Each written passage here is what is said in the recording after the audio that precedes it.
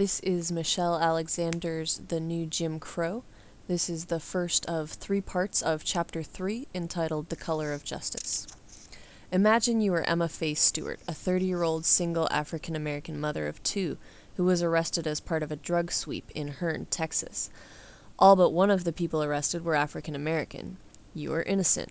After a week in jail, you have no one to care for your 2 small children and are eager to get home. Your court-appointed attorney urges you to plead guilty to a drug distribution charge, saying the prosecutor has offered probation. You refuse, steadfastly proclaiming your innocence. Finally, after almost a month in jail, you decide to plead guilty so you can return home to your children. Unwilling to risk a trial and years of imprisonment, you are sentenced to 10 years probation and ordered to pay $1,000 in fines, as well as court and probation costs. You are also now branded a drug felon. You are no longer eligible for food stamps, you may be discriminated against in employment, you cannot vote for at least 12 years, and you are about to be evicted from public housing. Once homeless, your children will be taken from you and put in foster care. A judge eventually dismisses all cases against the defendants who did not plead guilty. At trial, the judge finds that the entire sweep was based on the testimony of a single informant who lied to the prosecution. You, however, are still a drug felon, homeless, and desperate to regain custody of your children. Now place yourself in the shoes of Clifford Reynolds, another African-American victim of the Hearne drug bust. You returned home to Bryan, Texas to attend the funeral of your 18-month-old daughter. Before the funeral services begin, the police show up and handcuff you. You beg the officers to let you take one last look at your daughter before she's buried. The police refuse. You were told by prosecutors that you are needed to testify against one of the defendants in a recent drug bust. You deny witnessing any drug transaction. You don't know what they're talking about. Because of your refusal to cooperate, you're indicted on felony charges. After a month of being held in jail, the charges against you are dropped. You are technically free, but as a result of your arrest and period of incarceration, you lose your job, your apartment, your furniture, and your car, not to mention the chance to say goodbye to your baby girl. This is the war on drugs. The brutal stories described above are not isolated incidents, nor are the racial identities of Emma Faye Stewart and Clifford Reynolds random or accidental. In every state across our nation, African Americans, particularly in the poorest neighborhoods, are subjected to tactics and practices that would result in public outrage and scandal if committed in middle-class white neighborhoods. In the drug war, the enemy is racially defined. The law enforcement methods described in Chapter 2 have been employed almost exclusively in poor communities of color, resulting in jaw-dropping numbers of African Americans and Latinos filling our nation's prisons and jails every year. We are told by drug warriors that the enemy in this war is a thing, drugs, not a group of people, but the facts prove otherwise. Human Rights Watch reported in 2000 that in 7 states, African Americans constitute 80 to 90% of all drug offenders sent to prison. In at least 15 states, blacks are admitted to prison on drug charges at a rate from 20 to 57 times higher than that of white men. In fact, nationwide, the rate of incarceration for African American drug offenders dwarfs the rate of whites. When the war on drugs gained full steam in the mid-1980s, prison admissions for African Americans skyrocketed, nearly quadrupling in 3 years, and then increasing steadily until it reached in 2000 a level more than 26 times the level in 1983. The number of 2000 drug admissions for Latinos was 22 times the number of 1983 admissions. Whites have been admitted to prison for drug offenses at increased rates as well. The number of whites admitted for drug offenses in 2000 was 8 times the number admitted in 1983. But their relative numbers are small compared to blacks and Latinos. Although the majority of illegal drug users and dealers nationwide are white, 3/4 of all people imprisoned for drug offenses have been black or Latino. In recent years, rates of black imprisonment for drug offenses have dipped somewhat, declining approximately 25% from their zenith in the mid-1990s, but it remains the case that African Americans are incarcerated at grossly disproportionate rates throughout the United States.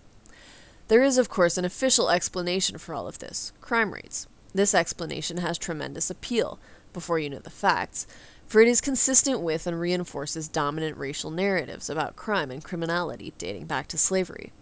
The truth, however, is that rates and patterns of drug crime do not explain the glaring racial disparities in our criminal justice system. People of all races use and sell illegal drugs at remarkably similar rates. If there are significant differences in the surveys to be found, they frequently suggest that whites, particularly white youth, are more likely to engage in illegal drug dealing than people of color. One study, for example, published in 2000 by the National Institute on Drug Abuse, reported that white students use cocaine at 7 times the rate of black students, use crack cocaine at 8 times the rate of black students, and use heroin at 7 times the rate of black students. That same survey revealed that nearly identical percentages of white and black high school seniors use marijuana. The National Household Survey on Drug Abuse reported in 2000 that white youth aged 12 to 17 are more than a third more likely to have sold illegal drugs than African American youth.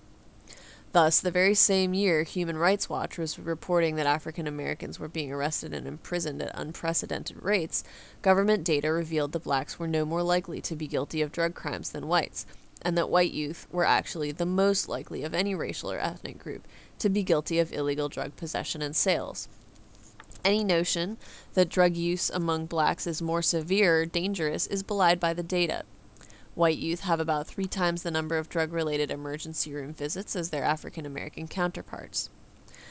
The notion that whites comprise the vast majority of drug users and dealers, and may well be more likely than other racial groups to commit drug crimes, may seem implausible to some, given the media imagery we're fed on a daily basis and the racial composition of our prisons and jails. Upon reflection, however, the prevalence of white drug crime, including drug dealing, should not be surprising.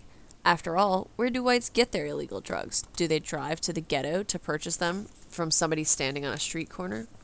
No. Studies consistently indicate that drug markets, like American society in general, reflect our nation's racial and socioeconomic boundaries.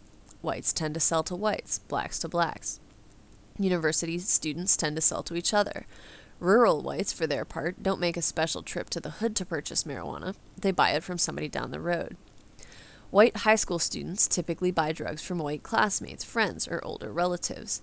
Even Barry McCaffrey, former director of the White House Office of National Drug Control Policy, once remarked, "If your child bought drugs, it was from a student of their own race generally." The notion that most illegal drug use and sales happens in the ghetto is pure fiction. Drug trafficking occurs there, but it occurs everywhere else in America as well.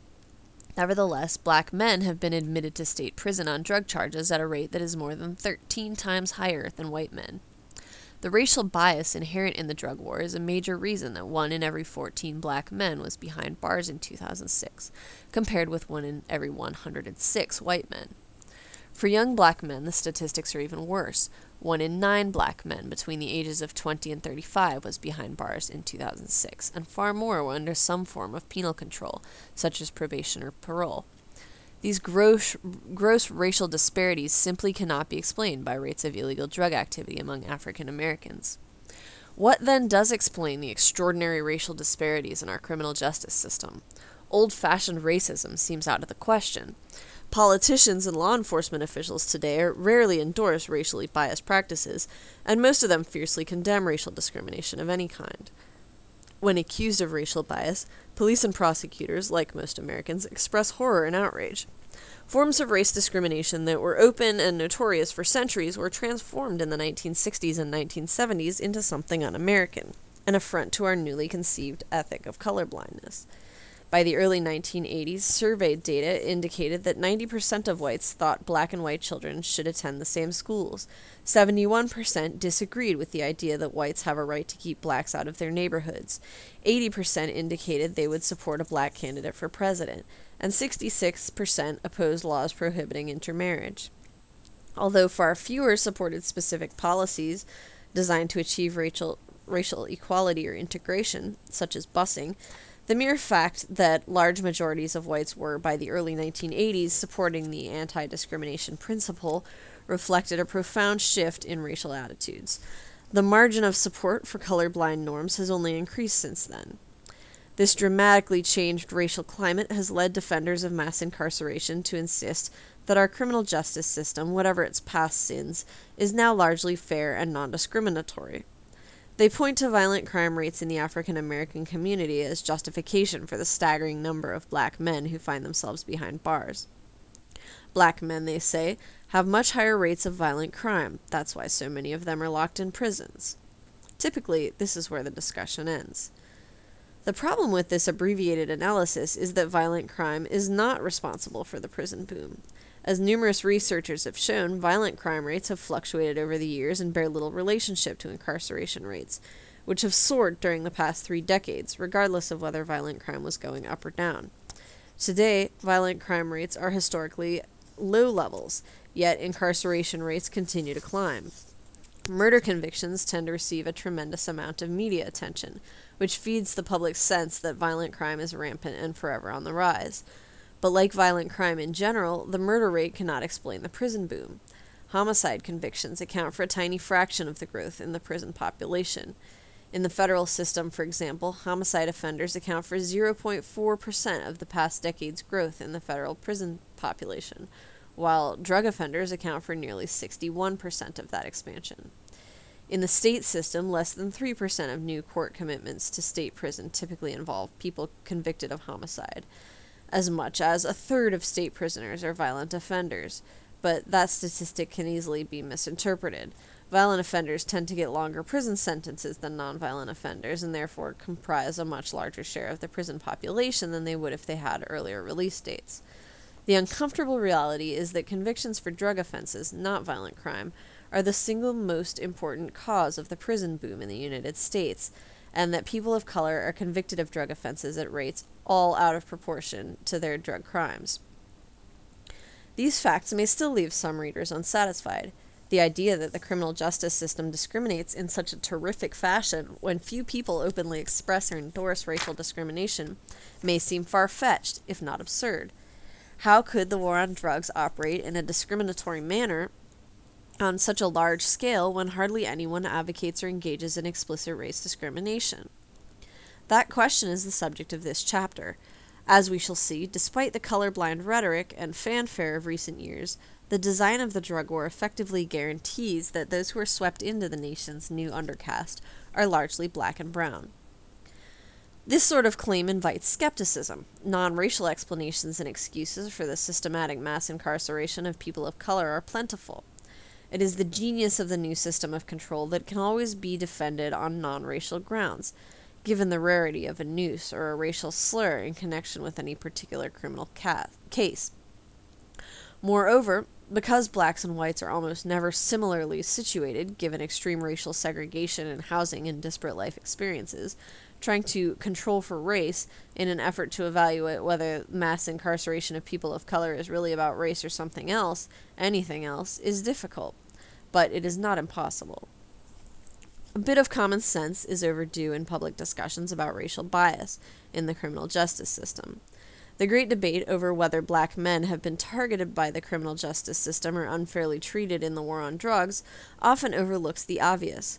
What is painfully obvious when one steps back from individual cases and specific policies is that the system of mass incarceration operates with stunning efficiency to sweep people of color off the streets, lock them in cages, and then release them into an inferior second-class status. Nowhere is this more true than in the war on drugs. The central question, then, is how exactly does a formally colorblind criminal justice system achieve such racially discriminatory results? Rather easily, it turns out. The process occurs in 2 stages. The first step is to grant law enforcement officials extraordinary discretion regarding whom to stop, search, arrest, and charge for drug offenses, thus ensuring that conscious and unconscious racial beliefs and stereotypes will be given free rein. Unbridled discretion inevitably creates huge racial disparities.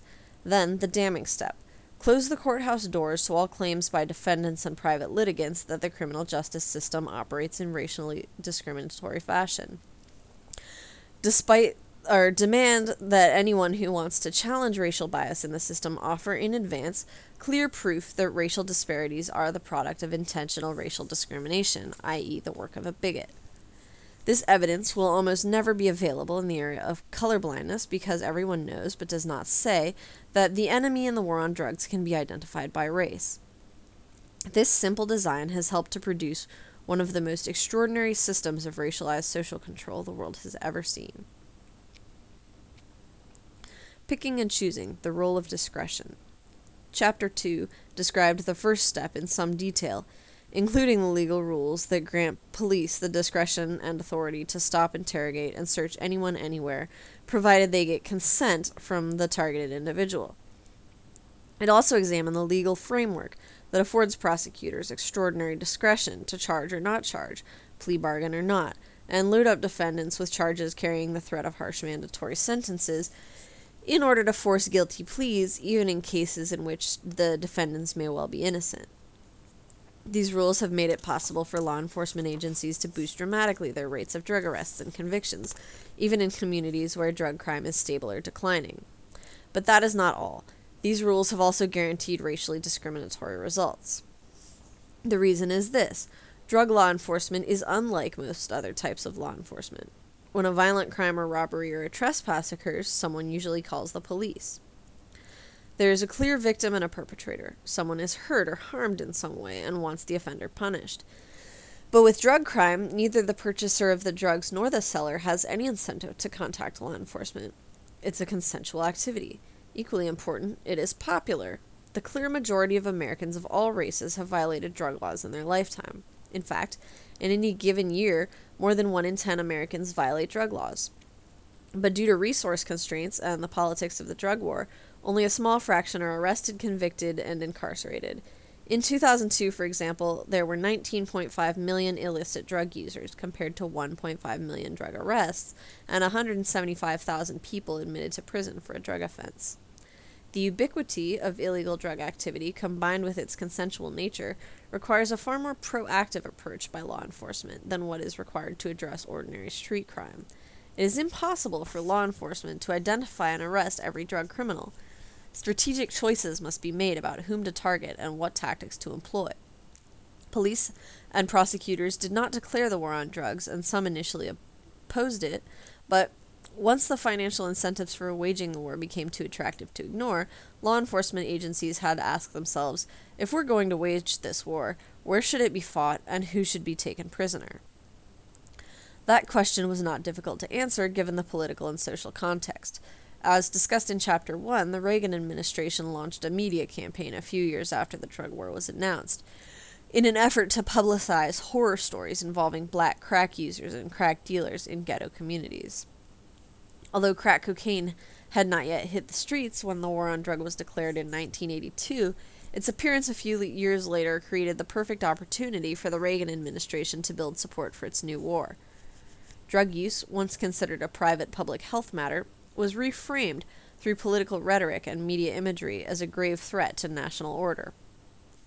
Jimmy Reeves and Richard Campbell show in their research how the media imagery surrounding cocaine changed as the practice of smoking cocaine came to be associated with poor blacks. Early in the 1980s, the typical cocaine-related story focused on white recreational users who snorted the drug in its powder form. These stories generally relied on news sources associated with the drug treatment industry, such as rehabilitation clinics, and emphasized the possibility of recovery. By 1985, however, as the war on drugs moved into high gear, this frame was supplanted by a new siege paradigm, in which the transgressors were poor, non-white users and dealers of crack cocaine. Law enforcement officials assumed the role of drug experts, emphasizing the need for law and order responses, a crackdown on those associated with the drug. These findings are consistent with numerous other studies, including a study of network television news from 1990 and 91, which found that a predictable us against them frame was used in the news stories, with us being white suburban America and them being black Americans and a few corrupted whites. The media bonanza, inspired by the administration's campaign, solidified in the public imagination the image of the black drug criminal. Although explicitly racial political appeals remained rare, the calls for war at a time when the media was saturated with images of black drug crime left little doubt about who the enemy was in the war on drugs and exactly what he looked like. Jerome Miller, the former executive director of the National Center for Institutions and Alternatives, described the dynamic this way. There are certain code words that allow you to never have to say race, but everybody knows that's what you mean, and crime is one of those. So when we talk about locking up more and more people, what we're really talking about is locking up more and more black men. Another commentator noted, "It is unnecessary to speak directly of race today because speaking about crime is talking about race." Indeed, Not long after the drug war was ramped up in the media and political discourse, almost no one imagined that drug criminals could be anything other than black. A survey was conducted in 1995 asking the following question. Would you close your eyes for a second, envision a drug user, and describe that person to me? The startling results were published in the Journal of Alcohol and Drug Education. 95% of the respondents pictured a black drug user, while only 5% imagined other racial groups. These results contrast sharply with the reality of drug crime in America. African Americans constituted only 15% of current drug users in 1995, and they constitute roughly the same percentage today. Whites constituted the vast majority of drug users then and now, but almost no one pictured a white person when asked to imagine what a drug user looked like. The same group of respondents also perceived the typical drug trafficker as black. There's no reason to believe that the survey results would have been any different if police officers or prosecutors, rather than the general public, had been the respondents. Law enforcement officials, no less than the rest of us, have been exposed to the racially charged political rhetoric and media imagery associated with the drug war. In fact, for nearly 3 decades, news stories regarding virtually all street crime have disproportionately featured African American offenders. One study suggests that the standard crime news script is so prevalent and so thoroughly racialized that viewers imagine a black perpetrator even when none exists. In that study, 60% of viewers who saw a story with no image falsely recalled seeing one, and 70% of those viewers believed the perpetrator to be African American. Decades of cognitive bias research demonstrates that both unconscious and conscious biases lead to discriminatory actions, even when an individual does not want to discriminate. The quotation commonly attributed to Nietzsche, that there is no immaculate perception, perfectly captures how cognitive schemas, thought structures, influence what we notice and how the things we notice get interpreted. Studies have shown that racial schemas operate not only as part of conscious, rational deliberations, but also automatically, without conscious awareness or intent. One study, for example, involved a video game that placed photographs of white and black individuals holding either a gun or other object, such as a wallet, soda can, or cell phone, into various photographic backgrounds.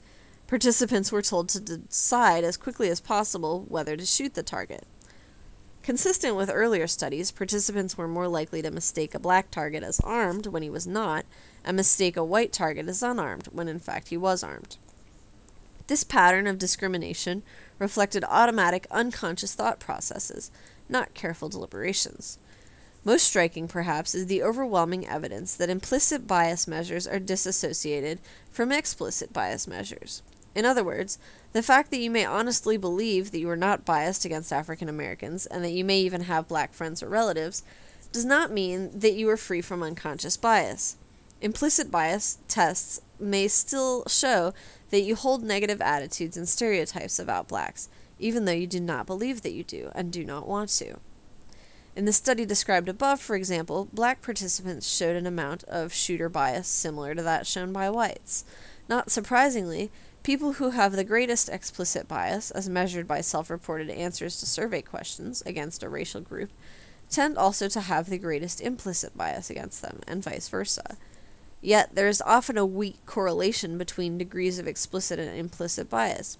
Many people, who think they are not biased, prove when tested to have relatively high levels of bias. Unfortunately, a fairly consistent finding is that punitiveness and hostility almost always increase when people are primed, even subliminally, with images or verbal cues associated with African Americans. In fact, studies indicate that people become increasingly harsh when an alleged criminal is darker and more stereotypically black. They're more lenient when the accused is lighter and appears more stereotypically white. This is true of jurors as well as law enforcement officers. Viewed as a whole, the relevant research by cognitive and social psychologists to date suggests that racial bias in the drug war was inevitable, once a public consensus was constructed by political and media elites that drug crime is black and brown. Once blackness and crime, especially drug crime, became conflated in the public consciousness, the criminal black man, as termed by legal scholar Catherine Russell, would inevitably become the primary target of law enforcement. Some discrimination would be conscious and deliberate, as many honestly and consciously would believe that black men deserve extra scrutiny and harsher treatment.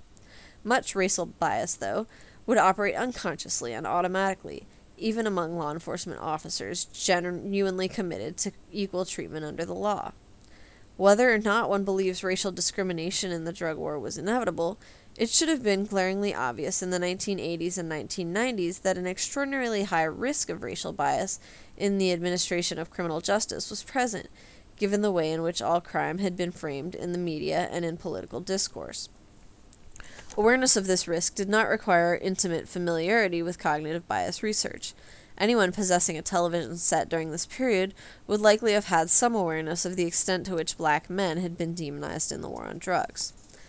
The risk that African Americans would be unfairly targeted should have been of special concern to the U.S. Supreme Court, the one branch of government charged with the responsibility of protecting discrete and insular minorities from the excesses of majoritarian democracy, and not guaranteeing constitutional rights for groups deemed unpopular. And guaranteeing constitutional rights for groups deemed unpopular or subject to prejudice. Yet, when the time came for the Supreme Court to devise the legal rules that would govern the war on drugs, the court adopted rules that would maximize, not minimize, the amount of racial discrimination that would likely occur. It then closed the courthouse doors to claims of racial bias. Wren versus United States is a case in point. As noted in Chapter 2, the court held in Wren that police officers are free to use minor traffic violations as an excuse to stop motorists for drug investigations, even when there is no evidence whatsoever that the motorist has engaged in a drug crime. So long as a minor traffic violation, such as failing to use a turn signal, exceeding the speed limit by a mile or two, tracking improperly between the lines, or stopping on a pedestrian walkway can be identified, police are free to stop motorists for the purpose of engaging in a fishing expedition for drugs. Such police conduct, the court concluded, does not violate the Fourth Amendment's ban on unreasonable searches and seizures. For good reason, the petitioners in Wren argued that granting police officers such broad discretion to investigate virtually anyone for drug crimes created a high risk that police would exercise their discretion in a racially discriminatory manner. With no requirement that any evidence of drug activity actually be present before launching a drug investigation, police officers' snap judgments regarding who seems like a drug criminal would likely be influenced by prevailing racial stereotypes and bias. They urged the court to prohibit the police from stopping motorists for the purpose of drug investigations unless the officers actually had reason to believe a motorist was committing or had committed a drug crime. Failing to do so, they argued, was unreasonable under the Fourth Amendment and would expose African Americans to a high risk of discriminatory stops and searches. Not only did the court reject the petitioner's central claim that using traffic stops as a pretext for drug investigations is unconstitutional, it ruled that claims of racial bias could not be brought under the Fourth Amendment. In other words, the court barred any victim of race discrimination by the police from even alleging a claim of racial bias under the Fourth Amendment. According to the court, whether or not police discriminate on the basis of race when making traffic stops is irrelevant to a consideration of whether their conduct is reasonable under the Fourth Amendment. The court did offer one caveat, however. It indicated that victims of race discrimination could still state a claim under the Equal Protection Clause of the 14th Amendment, which guarantees equal treatment under the laws. This suggestion may have been reassuring to those unfamiliar with the court's equal protection jurisprudence, but for those who had actually tried to prove race discrimination under the 14th Amendment, the court's remark amounted to cruel irony. As we shall see below, the Supreme Court has made it virtually impossible to challenge the racial bias in the criminal justice system under the 14th Amendment. It has barred litigation of such claims under federal civil rights laws as well. Closing the courthouse doors. McCluskey v. Kemp. First, consider sentencing. In 1987, when media hysteria regarding black drug crime was at a fever pitch and the evening news was saturated with images of black criminals shackled in courtrooms, the Supreme Court ruled in McCluskey v. Kemp that racial bias in sentencing, even if shown through credible statistical evidence, could not be challenged under the 14th Amendment in the absence of clear evidence of conscious discriminatory intent. On its face, The case appeared to be a straightforward challenge to Georgia's death penalty scheme. Once the court's opinion was released, however, it became clear the case was about much more than the death penalty. The real issue at hand was whether and to what extent the Supreme Court would tolerate racial bias in the criminal justice system as a whole. The court's answer was that racial bias would be tolerated, virtually to any degree, so long as no one admitted it. Warren McCluskey was a black man facing the death penalty for killing a white police officer during an armed robbery in Georgia. Represented by the NAACP Legal Defense and Education Fund, McCluskey challenged his death sentence on the grounds that Georgia's death penalty scheme was infected with racial bias and thus violated the 14th and 8th Amendments. In support of his claim, he offered an exhaustive study of more than 2,000 murder cases in Georgia. The study was known as the Baldus Study, named after Professor David Baldus, who was its lead author. The study found that defendants charged with killing white victims received the death penalty 11 times more than defendants charged with killing black victims. Georgia prosecutors seemed largely to blame for the disparity. They sought the death penalty in 70% of cases involving black defendants and white victims, but only 19% of cases involving white defendants and black victims. Sensitive to the fact that numerous factors besides race can influence the decision-making of prosecutors, judges, and juries, Baldus and his colleagues subjected the raw data to highly sophisticated statistical analysis to see if non-racial factors might explain the disparities.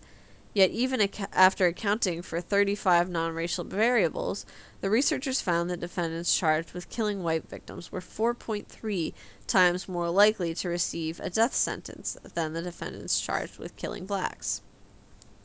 Black defendants, like McCluskey, who killed white victims, had the highest chance of being sentenced to death in Georgia. The case was closely watched by criminal lawyers and civil rights lawyers nationwide. The statistical evidence of discrimination that Baldus had developed was the strongest ever presented to court regarding race and criminal sentencing. If McCluskey's evidence was not enough to prove discrimination in the absence of some kind of racist utterance, what would be? By a one-vote margin, the court rejected McCluskey's claims under the 14th Amendment, insisting that unless McCluskey could prove that the prosecutor in his particular case had sought the death penalty because of race, or that the jury had imposed it for racial reasons, the statistical evidence of race discrimination in Georgia's death penalty system did not prove unequal treatment under the law.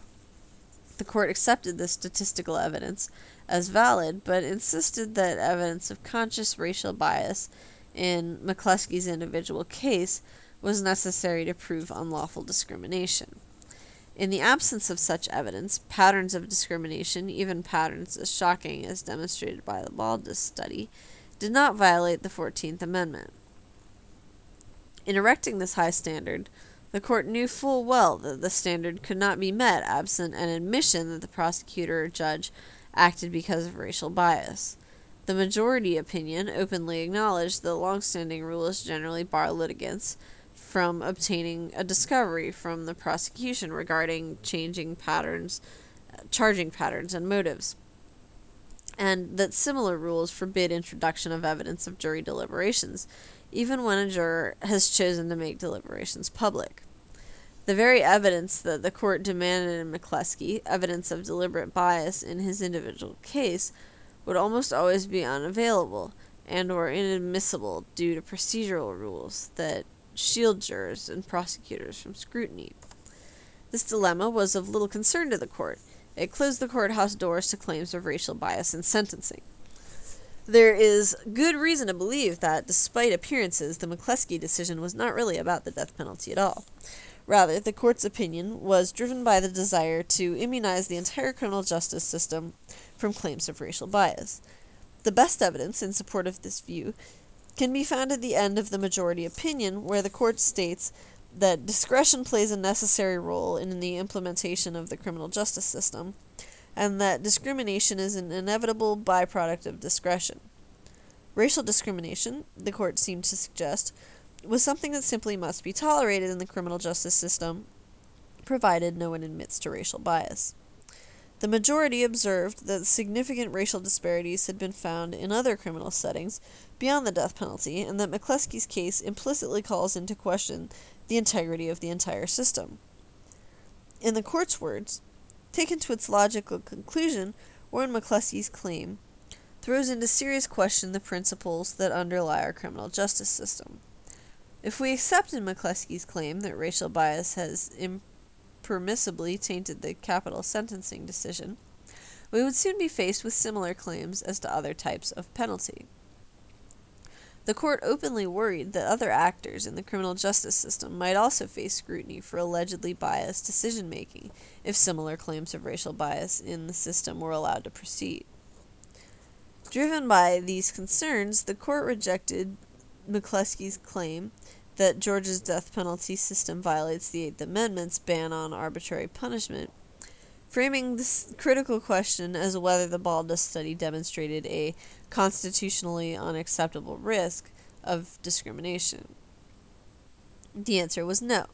The court deemed the risk of racial bias in Georgia's capital sentencing scheme constitutionally acceptable.